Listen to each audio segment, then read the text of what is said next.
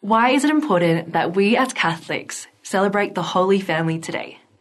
For a long time, I couldn't relate to the Holy Family because in my mind, I thought of them as the perfect family. And for a lot of us, our experience of family is far from perfect.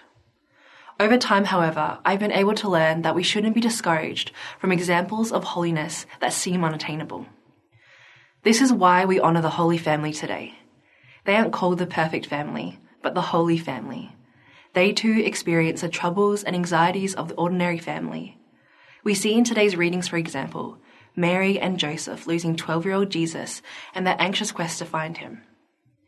Mary and Joseph and Jesus may have had the same ordinary human experiences we've all experienced, but they are an extraordinary family who have all submitted to God's will and model for us the virtues of love, compassion, kindness, humility, gentleness, and patience. Virtues that we are all called to strive for and have in our own family. Will you be like Joseph in your family, providing quiet strength, integrity, and bearing the perfection of others? Or will you be like Mary, who nurtures, guides, and encourages people's potential?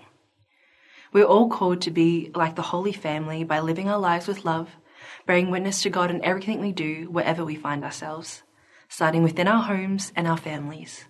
It's not about being perfect, but amidst our faults and failings, we move and strive forward, submitting to God's will.